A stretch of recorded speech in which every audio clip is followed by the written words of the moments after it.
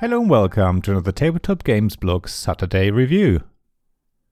As the Chancellor, I had the people on my side. The Empire was going to thrive and grow and be beautiful. Yet there were rumours of exiles stirring in the provinces and hinterland, trying their best to claw back control. There were two visionaries, one stomping through the regions using brute force to exert their influence and letting the wolves loose on anyone who would get in their way, while the other was biding their time in the Salt Flats, enlisting the help of witches and unnatural powers, trying to glean secrets and waiting for the right moment to strike. Both were intent on taking over the Empire, because they both had sworn an oath by Cole Worley from Leader Games.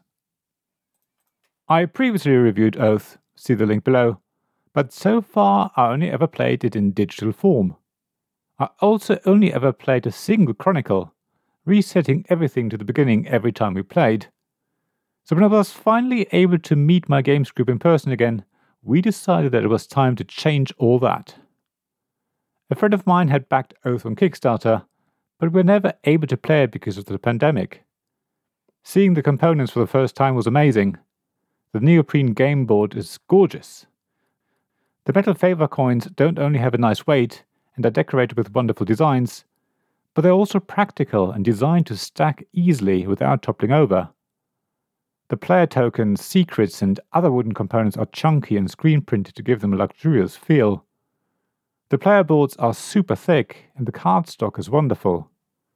The Kickstarter edition also came with card sleeves, which have a beautiful design on the back, but only along the edge, so you can still see the design of the back of the cards, which is especially crucial to know if you're drawing a vision card from the world deck. The game does take up quite a lot of space on the table, but it does deserve it. It all looks very impressive, and it feels great to reach across to place your warbands onto the side or to add denizens. It's such a luxurious feeling game that it would be a shame if it had been much smaller. The feeling of exploring this world would have been lost. I'm always amazed by how much depth there is in the world of Oath, despite it basically consisting of 8 side cards, randomly chosen from a deck of 23.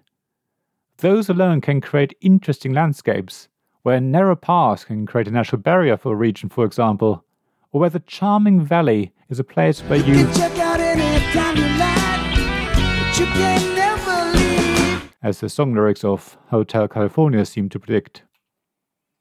You could argue that the region cards alone don't create enough variability, but of course, each side is further changed as denizens cards are placed. Placing the Wayside Inn in the charming valley can change things quite a bit, for example, and there are so many cards in the game that you will always see something new, allowing to adjust the world and bend it to your will. Having played Oath quite a few times now, be it from the start each time, playing the physical copy was much the same. In fact, I felt it was much easier to pick up a card and read its text than it is possible in the digital implementation I've played.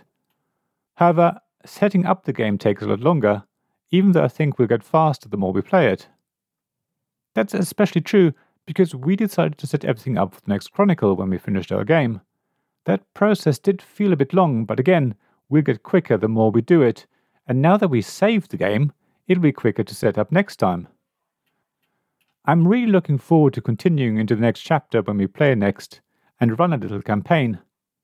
Even though Oath calls them Chronicles, it is almost like a campaign game, but more in the sense of a role-playing campaign than a board game one.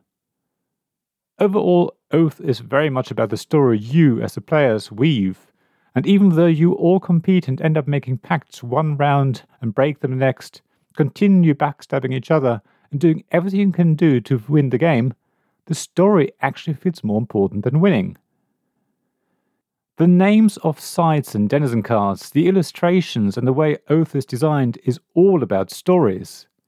It makes it easy to imagine what is going on in this world when one player helps another player get the favor they need to retrieve the banner of the people's favor, so that the third player can't win on the next turn.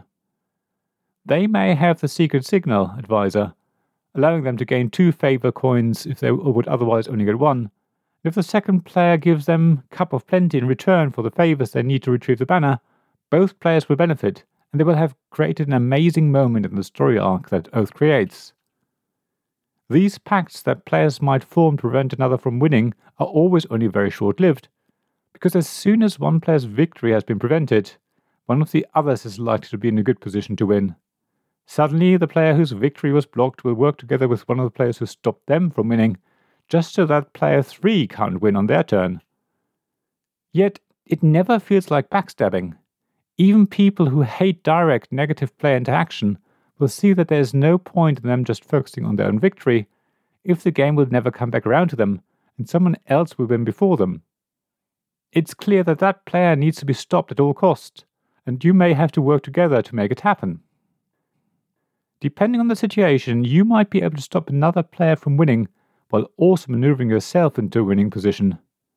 You might even decide that you will do nothing about the other player's victory, thereby forcing the next player's hand and making them do the dirty work for you, even though that can also backfire. The game will continue until someone does eventually win, either because the Chancellor rolls the right dice result, or because of a player's shrewd calculation and perfect timing, or because the game has lasted for its full 8 rounds, and then it's just a matter of using the tiebreaker. I must say, I still feel the Chancellor winning because of dice roll is a bit anticlimactic, but I do see that it creates a bit of more uncertainty about when the game might end, and chances are the events leading up to that dice roll will have been exciting if players have played properly and done their best to stop the Chancellor in time, of course. So yes, I still love Oath, and I love it even more after having played the physical copy and been able to play with the wonderful components. The game gets extra special now that we've prepared for the next Chronicle, and I can't wait to see where the story will take us next time. Thank you for listening to this Tabletop Games Blog Saturday Review podcast. Please check the description below for links mentioned in this episode, as well as to the written version of this article on the blog. If you enjoyed this episode, please subscribe, give us some stars, or leave a review. Please also tell your friends about me, and if you want to offer financial support, check out my Patreon and Ko-fi pages, links to which you'll find in the blog at tabletopgamesblog.com. So thank you again for listening, and I hope to see you again soon. This podcast was made possible by the generous help of my Patreon supporters. Royal Patrons Nicholas Higgins and Sean Newman. Magic Champion Zeb Hicks. Castle Guards David Miller and James Naylor. Dice Masters Alex Bardi, Paul Grogan and Robin Kay. And Shining Lights Gavin Jones, Sarah Reed, Richard Simpson and Tim Vernick.